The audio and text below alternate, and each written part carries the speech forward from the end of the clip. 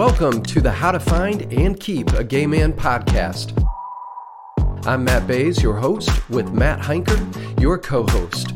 And we're here to provide bitchy wisdom for the gay man looking for love. There are a lot of gay men out there looking for a meaningful love experience, and we are here to help. You can follow How to Find and Keep a Gay Man on Instagram and TikTok, where you'll find all sorts of bitchy wisdom about what it's going to take to find and keep a gay man. Welcome. We're glad you're here.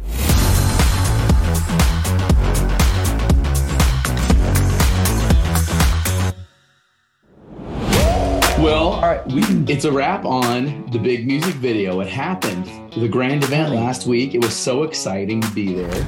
It was a lot of work and a lot of fun. And I felt like I didn't know exactly what I was doing at times because I've never done it before.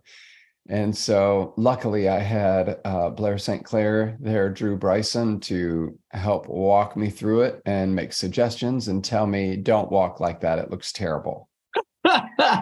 Soften the hands, darling. I thought she was a peach. I was gagged to meet her and talk to her for a little bit. So yeah, I'm excited to see the finished product. Me too. Should have something soon. And then we should be on schedule to come out probably midway through Pride. So I'm excited. Our listeners are going to be shocked to see what a stunning woman you are. I'm still getting over it. I was pretty cute. You were very cute. It almost passed. You're super tall. Otherwise, there were a few times though where I got real close to the mirror and I was like, "Oh, hi, Mama." Dude, that's funny. That's what Ty said. Ty goes, "That looked like his mom." Totally. Like, that instantly took me there. Oh my God. We're proud of you. That's amazing. Thank you. It was fun. It was a huge endeavor. It felt like a risk. And, there's something about the creative process where you let yourself do new things, even if they really stretch you. Yeah. What was awesome. Anyway, well, what's up in your neck of the woods this week? Busy. I know I always say that, but had a beautiful weekend, gorgeous weather. Olivia and I went thrift shopping. We found a vintage dresser and painted it together, had a little moment, had soccer games. Ty took the boys to an Indians game Saturday. I mean, it was just a big weekend. Yeah, I saw a couple of the pictures with the three boys together. Yeah, it was never a dull moment around here, but we're doing well. They're just all different ages and so fun and good. You know what? I don't know how people would have a house as calm as ours with that many kids. We're on a good program and they get along well, and it's quite a life. Yeah, good kitties. All right, so today we're going to be talking about forgiveness. Yes, forgiveness. And it's funny that we landed on this topic. I mean, this is very timely for me. With some really rough things that I've been through with my family just in the last couple of weeks.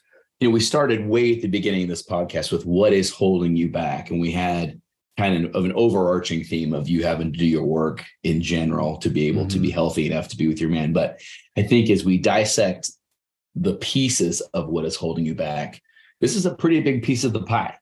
Yeah. And I'm excited to unpack this with you. It's a complex topic. There's a lot to talk about, but we're going to do our best to cover some meaningful points. And hang with us, because toward the end of this, and this is something I haven't even talked to you about yet, Matt, but I want to present a little bit of an alternative or maybe a re-understanding of forgiveness. Sure. That I've been carrying around for a few years after I had a conversation with a really, really wonderful, very healthy, emotionally friend of mine.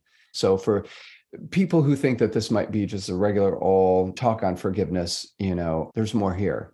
You and I have had to, I think, work really hard in some ways of this because of being a part of the LGBT community, number one, which our listeners are. And then also, at least from my side and some from your side too, just what my childhood looked like and has required some deeper work and for me to be able to be a healthy human being. Absolutely. Well, me, and forgiveness was a part of that. Yeah, for sure. Forgiveness it continues as I sit here today to be a crucial part of my journey. And it's been really life-giving for me to research this and prepare for today. But me, I got to start off with a broad stroke, even with something as abstract as forgiveness, where are we at as a community? What are some stats attached to that? Why are we having this discussion? So I found some pretty interesting things. So the Fetzer Institute did a survey of love and forgiveness in American society study and came off with some pretty interesting stats attached to the results of that. So first of all, they say there are over 300 million Google searches each year in the US on forgiveness. So this is a topic that is a top of mind for all of us, you know. And 62% of Americans reported they strongly agree that they need more forgiveness in their personal lives. Okay. Interesting. And then additionally, 9 out of 10 Americans agreed that the world is too divided and separated and that we need more meaningful love and empathy towards one another. So we are broken people, especially in our community. The things that you go through just as a natural byproduct of being a part of the LGBTQ plus community and growing up in it, it requires us to do deep work in this. And it's a topic that we're all thinking of. And this study says everyone needs forgiveness. Mayo Clinic says forgiveness means different things to different people. Generally, however, it involves a decision to let go of resentment and thoughts of revenge. So, you know, forgiveness is really first and foremost a decision. Before we feel like doing it, or before it may even feel like correct or appropriate, for our own sakes, we make a decision to forgive. Thoughts on that? I want to find a definition. I don't know if you have one written down, but I have one that I remember hearing years ago, and I looked it back up. It's Oprah's definition of forgiveness. That'll be a good one. Let's hear it. Yeah. Here's what she says. She defines forgiveness as giving up the hope that the past could be any different. Oh, love that. And goes on to say, we think that forgiving means accepting what has happened to you, but it's actually accepting that it has happened to you. Exactly. Not accepting that it was okay for it to happen, but that it has happened. And those are two different things. So I used to say, Matt, I'm glad for what happened to me. I would say this in a therapeutic setting. I'm glad for what happened to me because it made me stronger, which I had said that to several different therapists. And then one called me on it and basically said, it's bullshit. It's not okay to be glad for what happened to you. We should never be glad that awful or abusive things have happened to us. Accepting that they have happened is altogether different than being glad for them. For sure. I totally agree with that. Yeah. So along those lines, Greater Good Magazine, Science-Based Insights for a Meaningful Life, Robert Enright is a psychologist who wrote, forgiveness is about goodness. It's about extending mercy to those who've harmed us, even if they don't deserve it. It's not, to your point, finding excuses for the offending person's behavior or pretending that it didn't happen. It's not minimizing the pain that it caused us. It's just releasing ourselves from the energy of the offense and the power that it has over us mentally and emotionally. We acknowledge it and grieve through the pain of what that experience did in our lives. But we are releasing ourselves from the energy by that forgiveness. For me personally, that is a really, really critical part of the process. You know, I've been really open on this podcast about how, large, chunks of my family, me getting engaged and getting married kind of revealed where a lot of them really were in regards to their support of same-sex marriage, or even me as a person. And just turns out there's big chunks of them that are just gone now. And probably the cherry on top is that my own brother made a decision in the last few weeks that he does not want to be in a relationship with me, and that my husband Ty and I are not allowed around his kids until they're of a certain age. So really, really painful judgment, in that decision, ultimately, that really ate my lunch for days. I'm still, as I sit here, pretty raw and still processing it, still in therapy and learning to love myself through it, but also learning to forgive him. For someone to make a decision that I am not fit to be around their children or to be in relationship with them, especially a family member, a close family member, that's a really deep wound, and it's not okay.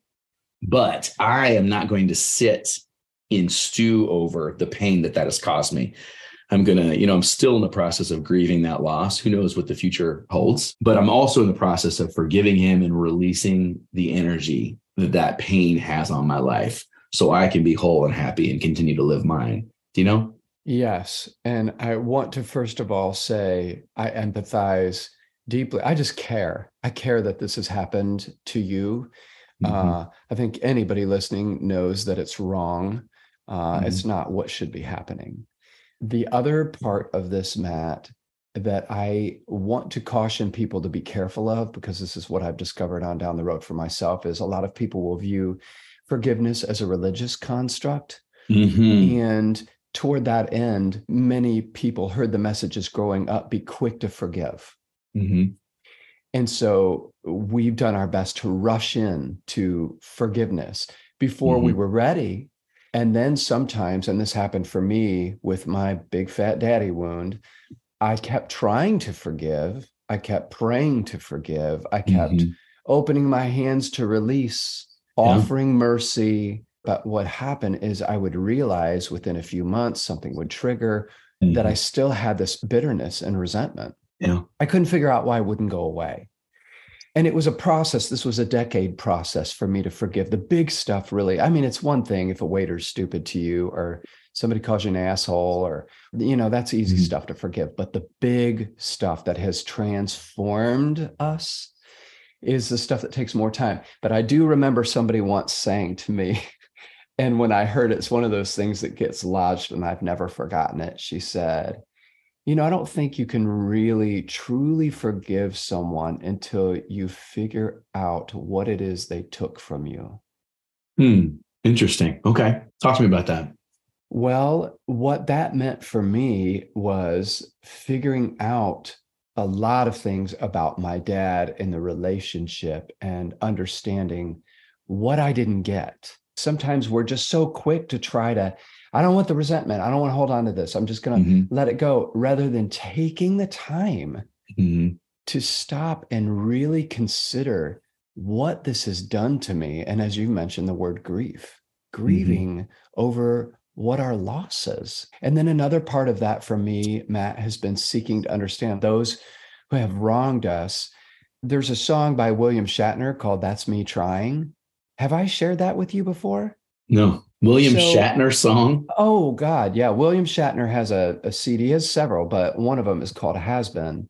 And it's all fun and games and hilarious. And a friend of mine was like, you got to hear it, dude. This is crazy. And I was like, William Shatner, like, is this the band name? And he was like, oh no, it's actually William. It's actually him.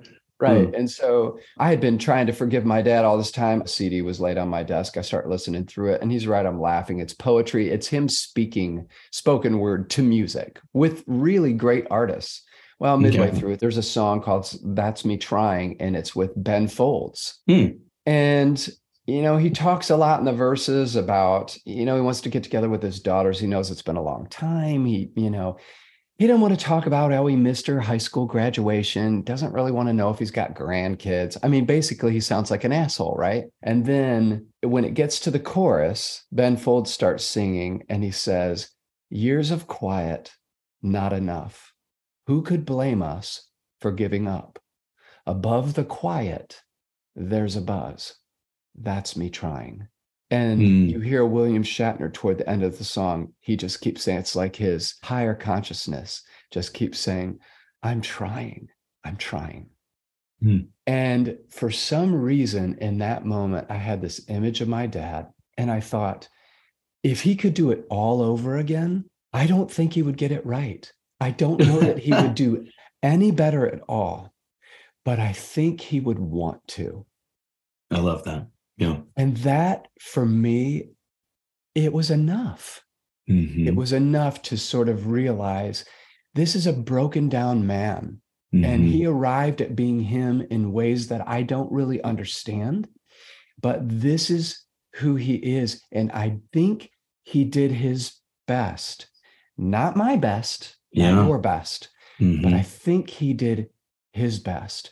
And for some reason, in that very moment, it went away for good. I still engaged with my dad for years to come. He never made an amend. He never said, I'm sorry. And I watched him go and only felt hope for him and goodwill toward him. Now, we didn't have much of a relationship. So it's not like we had this beautiful, amazing relationship. We didn't. But the point is, I was not carrying around the resentment anymore. And that happened from William Shatner. You just never know what God or the universe is going to use. Yeah. And that was a turning point that was permanent. I think that's amazing. Yeah. Permanent. Yeah. I've never heard that story. Thank you for sharing that. That's beautiful. Yeah. And I think the point of that is you were able to reach a place of healing so it didn't come out sideways in your life. Mm-hmm. And that's the important part. Your dad on paper didn't deserve to be forgiven, but it set you free to do that. Yeah. And that forgiveness really was about me. People say it's letting ourselves off the hook. And in some ways it's like, it's not like I did something that I needed to let myself off the hook for. It just means not carrying this around anymore, impacting my life. And like you said, coming out sideways. And I think that's something that we need to emphasize, because I think that the perception is that people think that forgiveness is letting other people off the hook or saying that what happened was okay. It's first and foremost solely for us. Like, you forgave your dad first for yourself. Yeah. So you are caring for yourself by doing that. And I think that that's something that we have to be really aware of, especially really deep hurt, life-changing hurt like that. Yeah. And beyond that, why there was so much research on how it affects your health. Johns Hopkins Medicine.com says that whether it's a simple spat or a long-held resentment towards a family member, friend, or lover, unresolved conflict can go deeper than you may realize. It can be seriously affecting your physical health. So there is an enormous physical burden to being hurt and disappointed, says Karen Schwartz, doctor at the clinic of Johns Hopkins Hospital. Chronic anger, so deep-seated, always there anger, puts you into fight or flight mode, which results in numerous changes in heart rate, blood pressure, and immune responses. These changes increase the risk of depression, heart disease, diabetes, and many other conditions. Forgiveness, however, calms stress levels down and leads to improved health. And there was all kinds of studies in this that talked about the amount of cortisol, which is the stress hormone that exists within your body. If you live with high levels of it, you're at risk for disease, but you also are not going to age well. Talked about how people age poorly when they're carrying high levels of cortisol. So, your physiological response to holding on to anger is very bad. So again, as we forgive, it's first for ourselves, it's for our mental and physical health. And that's a really, really big part of this process as we live lives trying to be whole people so we can show up, for and keep our game man. Yeah. I want to speak to people who just forge ahead. I'm not going to deal with that. I'm not going to get into it. It's over. It's in the past. I'm moving forward. I'm looking ahead. This is not impacting my life any longer. I'm just not going to think about it. Yeah. I hear that a lot. Doesn't do any good to think about it or talk about it. And as we've mentioned, as we always say, it comes out sideways. And it does. I mean, I sat in doctor's office with panic attacks telling them, I'm fine. There's nothing wrong. Like, okay, your body might be saying something else. Exactly. Yeah. So, but I thought about, there's this quote do you know who Samuel Pisar is? I've had this quote in my phone for years because I had to do so much work around this issue. I'm just going to be honest. Like, I could talk about this for days, but he's a Holocaust survivor. And one of his quotes that I held on to is, we may not live in the past, but the past lives in us, bitch. Yes. I mean, for real, you may not live in the past, but the past lives in you. And that shit has to be re-understood. We go back because so much of it that happened to us, especially in our families of origin, if there was abuse, addiction, is stuff that we saw as a child, and we saw it through a child's eyes and understanding. So to go back and to look at that through the lens as an adult is going to reveal all of this story in a different way. For sure. Not only us and what we see about us, but also what we see about our perpetrators. Absolutely. So we have to sift.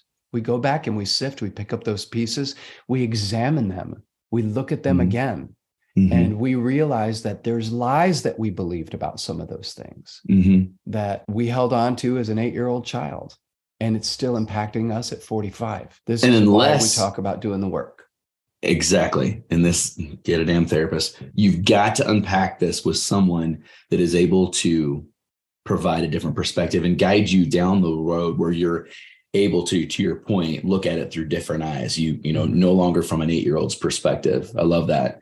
And also to really fully acknowledge and unpack all that happened, because if you don't allow yourself to experience it and process it, you can't heal from it.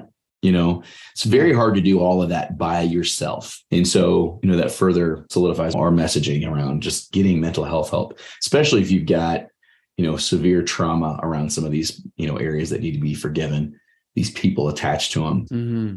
And this same study addressed people that had gone through pretty extensive work in therapy to reach really deep levels of forgiveness around their trauma. And this control group had really strong data around significantly improved mental health, healthier relationships interpersonally, much lower levels of stress, anxiety, and negative emotions attached to these traumas, drastically reduced blood pressure, fewer issues with depression or ease of symptoms with anybody that struggled with that, and better heart health.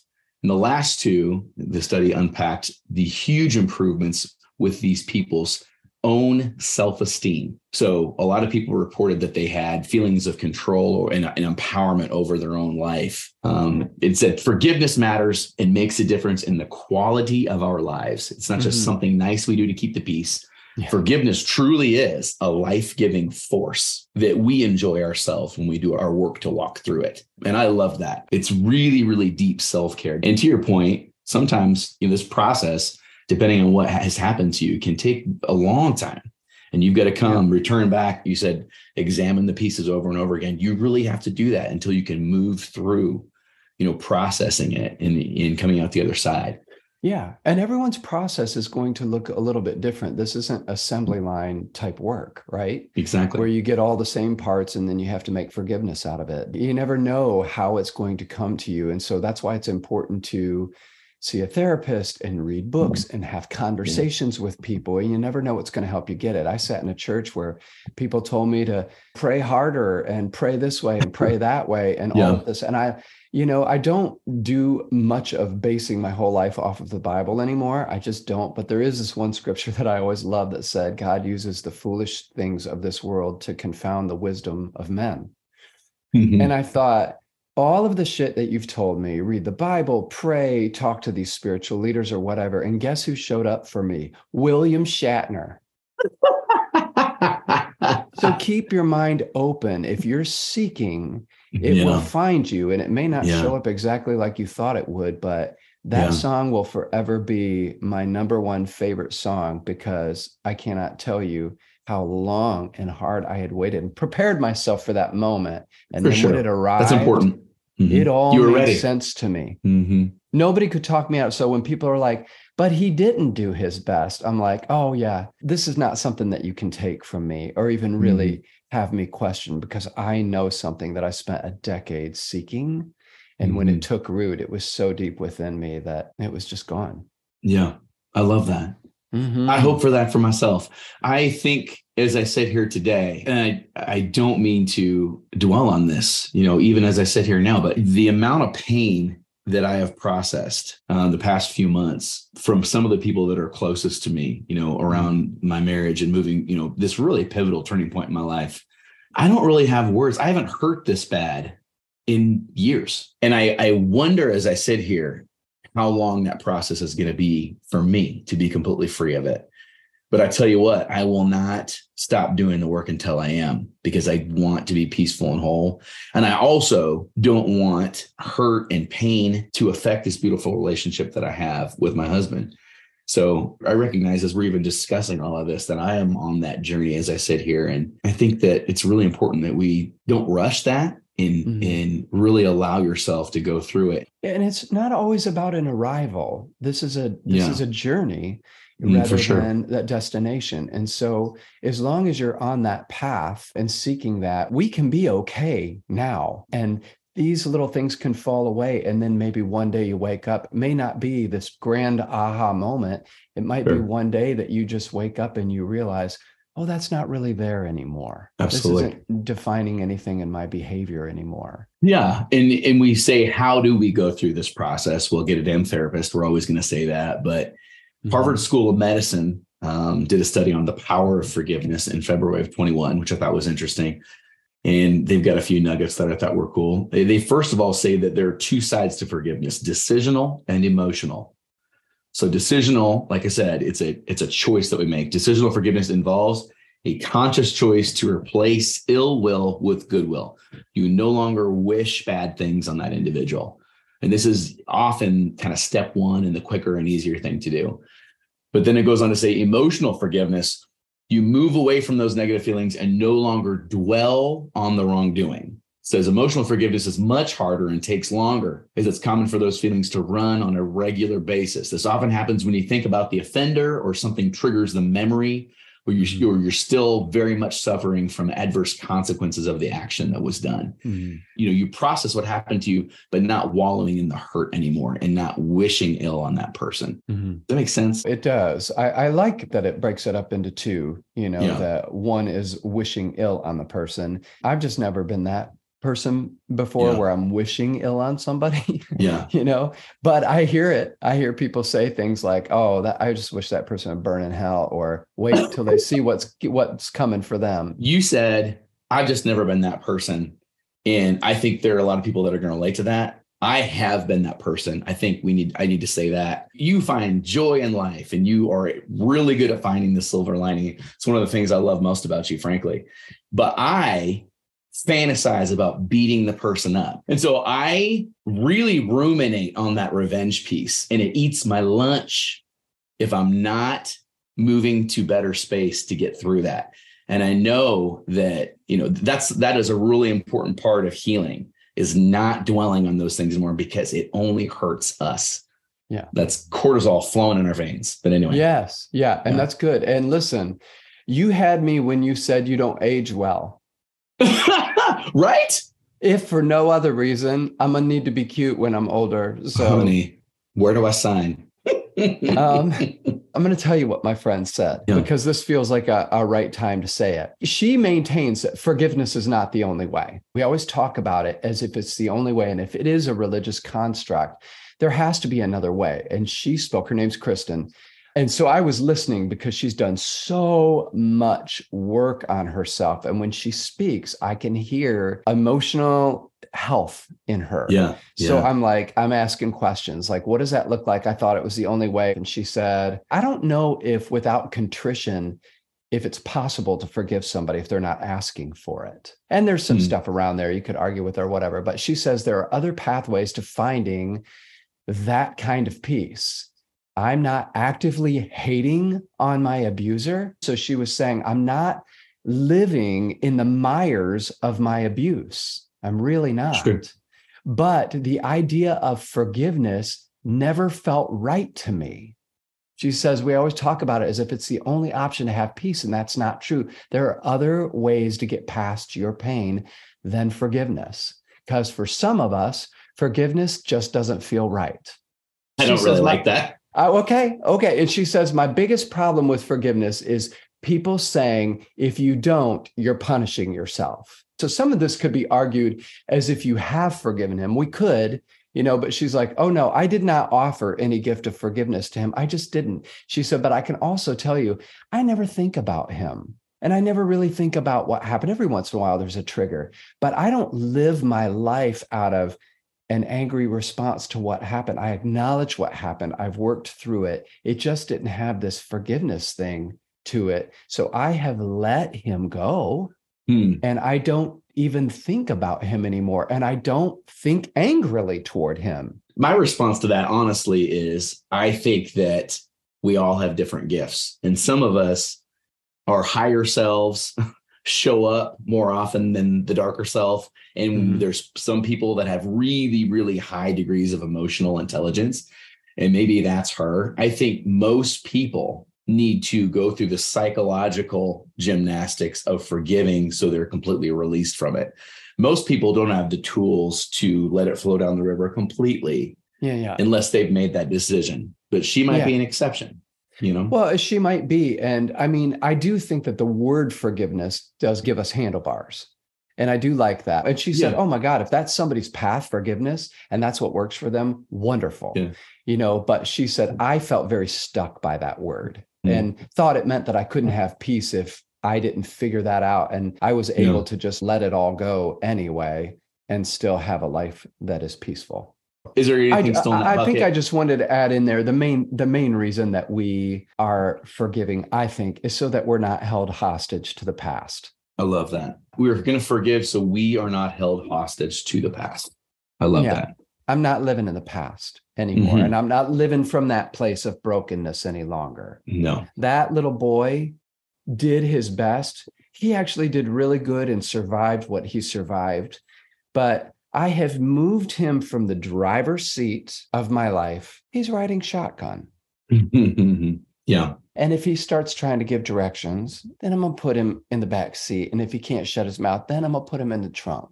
He can come with me, but I'm driving. And I definitely want to talk about that a little bit more, because I think the last section is on forgiving yourself. I've got some pretty specific things to say about that. But I think the last part of the how, other than get a therapist, do your work to process through your grief and forgive.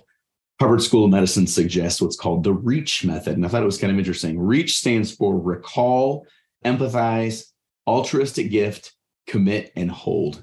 So recall is the first step. First step to recall is looking at the wrongdoing in an objective way. So the goal is not to think of the person in a negative light or to wallow in self-pity, but to come to a clear understanding of the wrong that was done to you. Visualize the person and situation and all of the feelings that came with it. Don't push it aside, especially if it makes you feel angry or upset. And really, really allow yourself to process and acknowledge what actually happened. So we talked about how if you let it flow down the river and don't think about it, the past is still living within you. You haven't done your work to first recall it and allow yourself to experience and really think about what it was that happened. I talked about the grieving process that I'm going through. I mean, the really intense pain that this wrongdoing has caused me. I've got to allow myself to feel it on my journey to peace. Second is empathize. Try to understand the other person's point of view regarding why he or she hurt you, but without minimizing or downplaying the wrong that was done to you. I think that's an important part.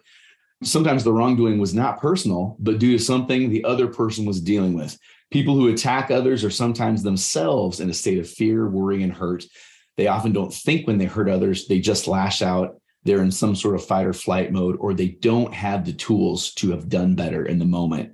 So you talked about the fact that your dad probably wouldn't have done it differently had he had a chance to do it over again. But you understanding that he was very limited and probably did his best, even though it wasn't good enough, or that he would have wanted to do it better, even if he couldn't.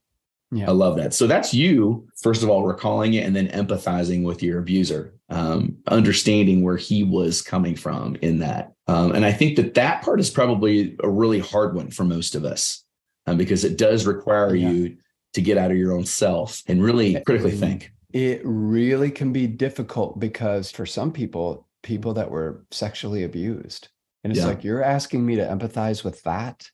This is why we do this with a therapist. Exactly. Because it's hard work.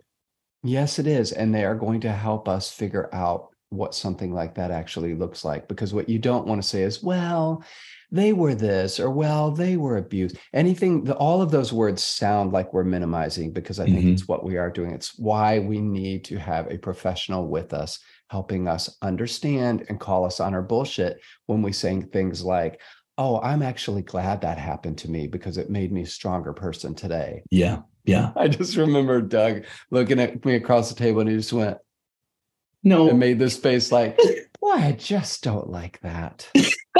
No, and I was like, what? Yeah. That is woke, baby. This is woke. This is my higher self showing up, honey. Yeah. No. So altruistic gift. This is interesting. This step is about addressing your own shortcomings. This is another step of wokeness. Recall a time when you treated someone harshly and were forgiven. How did it make you feel to receive that forgiveness? Recognizing this helps you realize that forgiveness is an altruistic gift that you can give to others as you have received yourself at different points in your life. I really like that. All of us need it for things that we have done. Yeah. Somebody out there having a podcast about us right now, talking about all the bad shit we did to them. Oh my. I can't imagine. Well, you know what I'm saying? It's easy sometimes for us to show up and be like, here's all the bad things that happened to me. But trust and believe, I have hurt some people in my life. Yeah, absolutely. Yeah. The C is commit. Commit yourself to forgive. For instance, write about your forgiveness in a journal or a letter that you don't send or tell a friend. This helps with the decisional side of forgiveness and gets this decision embedded into your mind so that you can commit to letting it go. And then hold, the last H. Finally, hold on to your forgiveness. This step is tough because memories of that event will often reoccur. Mm-hmm. Forgiveness is not erasure. Rather, it's about changing your reaction to these memories. When the bad feelings arise and you're triggered, remind yourself that you have forgiven and ultimately you want good for the offender. If needed, revisit your commitment by reading that journal or letter. Recall it in shared conversations with a friend. Forgiveness does not mean forgetting about what happened. It's you holding on to the decision that you made for your own benefit. Yeah. Okay. In that last part, I just want to say, because this might sound like forgiveness 101 or 201, but there are a lot of people that think forgiveness means that we have a continued relationship with this person. I'm so glad you brought that up. Yes. And it absolutely does not. Yes. You know, with one of my offenders, this side of life, no, I was not engaging him ever. If he wanted to get together and have a conversation and make amend, I would have said, no, you can make that amend from over there. What happened is too convoluted and there were other people involved, and I'm not going to do that. There's no. And that means nothing about whether or not I've forgiven. Yes. I'm not going to live in community with this person any longer. I just can't do that. And that's fair and okay. It's more than fair and okay. It's you protecting yourself. It's you living in rivers of self-love. Forgiveness, and that's one thing I wanted to say as well. Forgiveness does not mean now you have access to me or my life. You know, these family members, even my brother, if he was to ask for forgiveness in 2 years, he has shown himself to be an emotionally violent person. He's not safe. And in order to be in relationship with me again, for it to be appropriate for that to happen, he's going to have to show up as someone who is no longer unsafe. And I don't know what that process looks like. So that's complicated as well. Maybe there's a path there and I want to reach for it if it's possible. But for the foreseeable future, even with an apology, forgiveness does not mean access to my life. You've got to earn that back. And that is not me holding on to hurt or pain. That's me protecting myself and my husband and my family. And so I think that, you know, again, forgiveness, when you're doing all of this work, it really is mostly about caring for yourself and moving forward. But it also means protecting yourself from that happening again. You forgive, but we don't forget. I hate that phrase, forgive and forget. You should never forget. No. My friend Laura always says that love is unconditional. A relationship is not. Yeah. I really love that a relationship has consequences. It has checks and balances. Where love is unconditional, a relationship just isn't. And when I first heard that, I was like, yeah, that's great. That means that all is forgiven. Okay. But I'm not going to hop right back into something with you. That would just be irresponsible. Exactly. It's like, I need to take a minute to see if this is actual, if there's something different happening as we move forward. And then we can begin to build on that or not. Or not. When we're asking for somebody's forgiveness for something we've done, they can say, I forgive you, but I don't want to be in a relationship with you. And we have to accept that. That's fair. Yeah. And last but not least, forgiving yourself. We as gay men have really unique work to do in that area. And I know you mentioned that the 8-year-old you is riding shotgun. And if he gets too loud, he's in the trunk. You know, he's no longer in control. I love that analogy. A lot of the work that I've had in therapy is really going back to 5, 6, 7, 8, 9, 10-year-old Matt and thinking of the really traumatic things that happened at different points and holding him and saying, you are whole, you are safe, I'm here. You know, rescuing that younger version of myself and caring for him. The first time I heard about that in therapy, I thought it was kind of woo-woo and it was weird to me. But as I began a practice of doing that, it was really powerful for me to heal in those types of things. But I found there is a podcast called Daddy Squared. It's actually two gay men that they're married and they have kids together. And I was reading a bunch of their material over the weekend. It was interesting. And their host said, gay men specifically have work to do in forgiving ourselves. And what are some of these areas that seem to show up in most of us. And he said, the list of top things I should forgive myself for: 1, being a sissy or effeminate different boy. So he referenced how, the Velvet Rage teaches you how shame is rooted within gay men. Mm-hmm. We grew up different. We grew up not accepted. And so, because society really didn't endorse who we were, and maybe where we grew up wasn't safe, we really hate ourselves for growing up sissy or effeminate. I specifically, in first and second grade, collected My Little Ponies. Yes. And my dad came to me when I was 7 and he goes, "These are too expensive. We can't buy these anymore." And I knew what that meant. And the shame from that moment, I don't know what it was. I was physically abused. Much worse things happened to me later. But for whatever reason, I have had to do really hard work to forgive myself for being a sissy who collected My Little Ponies. Like, that was one of my deepest wells of shame. Yeah. I remember my brothers playing with stormtroopers and Darth Vader action figures, all that shit. And I was inside painting by number. And if I even saw at one of my friends' houses, like their sister had a Barbie head, you know, like, which one? Fashion Barbie. Oh, yeah. It was like from the neck up. It was, it had the makeup and the hair. I was just like looking around like, I'm just going to go over here for a minute. Nobody look at me because I got to brush this hair. It's too good. I just want to brush it and put it in pigtails. I was so happy when I had girls because I was like, come here and let me braid that hair.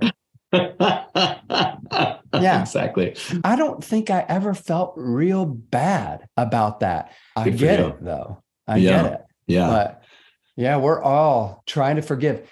One of the things that, you just recently saw it with my jean jacket. I was wearing a jean jacket and there's that patch on the back that says, I did my best. I found that shit at Walgreens. And it was at a time in my life where I was going through my divorce and my family, it had exploded. And my kids were on the struggle bus and I was on the struggle bus and everybody was on the struggle bus. And I felt so responsible because I was. There are all the reasons and I had them and I wanted to live, I didn't want to end up dead. I wanted to live. So I did the right thing, but it did impact the people around me. And I felt terribly guilty. I sat in a Wendy's parking lot one night and literally fell apart. I mean, I was just wore out. Yeah. And it was shortly after that I found that patch of Walgreens that said, I did my best. It was a gift to myself to buy it and to iron it on that jacket. Because I thought, whoever's behind me saying bad shit about me, read the patch. I did my best. I really did. Oh, I had many, many, many moments like that as well in my journey. I get it. It's beautiful. And really forgiving ourselves for that. It's beautiful. And asking for the forgiveness of others. What that looks like, which we're going to get to in prayer time, because there's kind of a process for that where we do it the right way and we don't make excuses.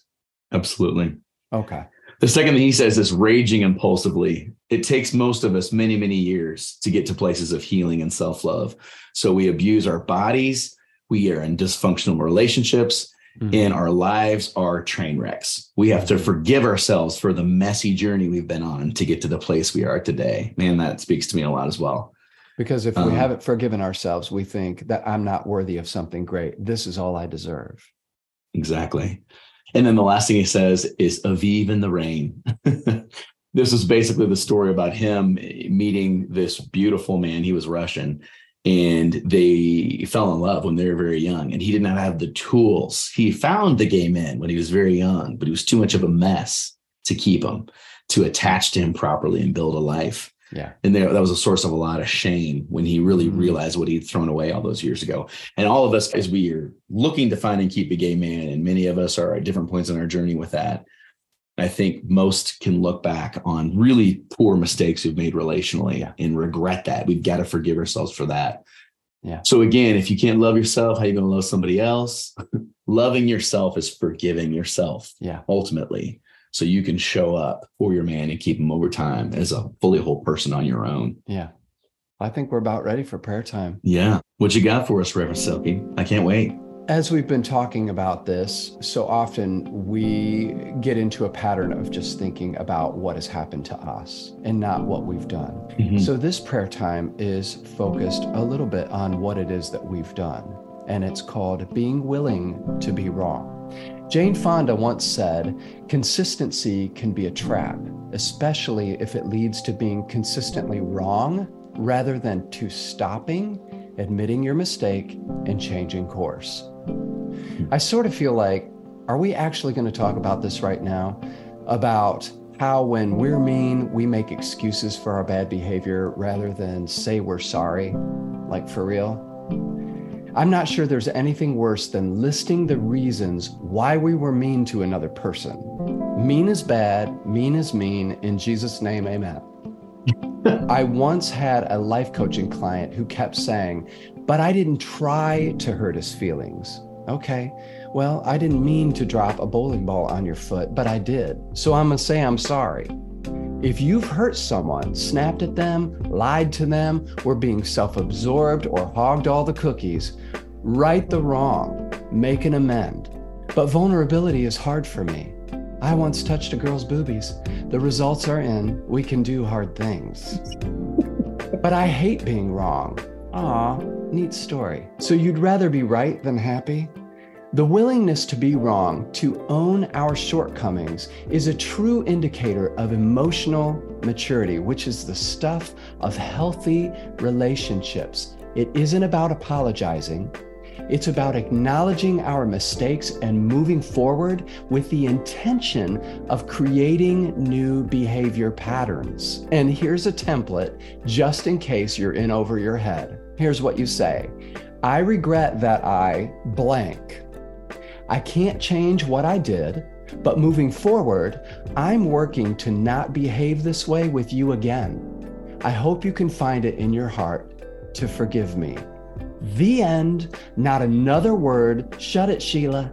Remember, this is about them. Don't make it about you by explaining yourself, adding background music, or throwing yourself a curtain call. God knows we love our drama. And finally, if your guy doesn't immediately forgive you, it's okay. Give it a minute. He could be waiting to see if you actually mean it by following up with action. And besides, his response doesn't really matter because we're not trying to get off the hook. We are apologizing in order to make things right with ourselves because we were wrong, plain and simple. It isn't about how he responds. That's his side of the street. It's about taking responsibility for ourselves by cleaning up our side of the street. Can I get an amen? Amen. Amen. Beautiful. Thank you. True story, right? Absolutely. Mercy. Don't give me the reasons. I don't need the reasons why you did. I don't care why you did it. Mm-hmm. Unless I tell you I want to know why you did it. I don't care. What I did was wrong, the end. And then shut that trap. Because as soon as you start trying to explain all the reasons, you're making it about you. Mm-hmm. And that apology, that amend is about them. I love that. Beautiful. Now, will you please, pretty please, tell me to live in rivers of self-love? And until next time, live in rivers of self-love. Yes. 1, 2, 3, 4. That's it for us today. For more bitchy wisdom, follow How to Find and Keep a Gay Man on Instagram and TikTok at, you guessed it, How to Find and Keep a Gay Man. And until we meet again, get a therapist, don't be an asshole, protect yourself, call your mom, and remember that you deserve a meaningful love. Bye.